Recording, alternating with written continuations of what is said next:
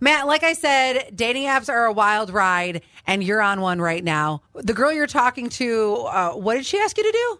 She has pretty much kind of demanded that I delete all of my female friends' numbers out of my phone. Her rationale is when them bitches are going through some stuff, a shoulder to cry on becomes a Johnson to read on. It's a great phrase. She's from Elmira, isn't she? She has got to be Elmira, right? Am I right? Is she Elmira? Yes. That tracks. So I want to understand one thing now. You said you're just kind of talking. Have you done a date yet? Or we haven't even gotten that far. We're going to talk this through here and figure out if you should go on the date, or did you already start? No, we haven't gone out on a date yet, but we've been talking. Okay. About setting one up. Now that we know that he hasn't gone yet, around the room, Quinn? Don't go. Don't go? No.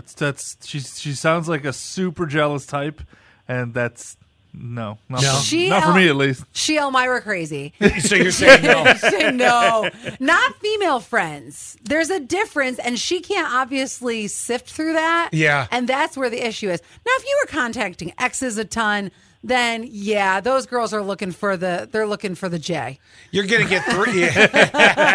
You're getting 3 out of 3 on this one. I say right there, that is just way, way too much. Oh, now, she's getting ghosted. I mean, are you okay walking away from her? I mean, I know she's probably got a tight dump truck, if you know what I mean, but...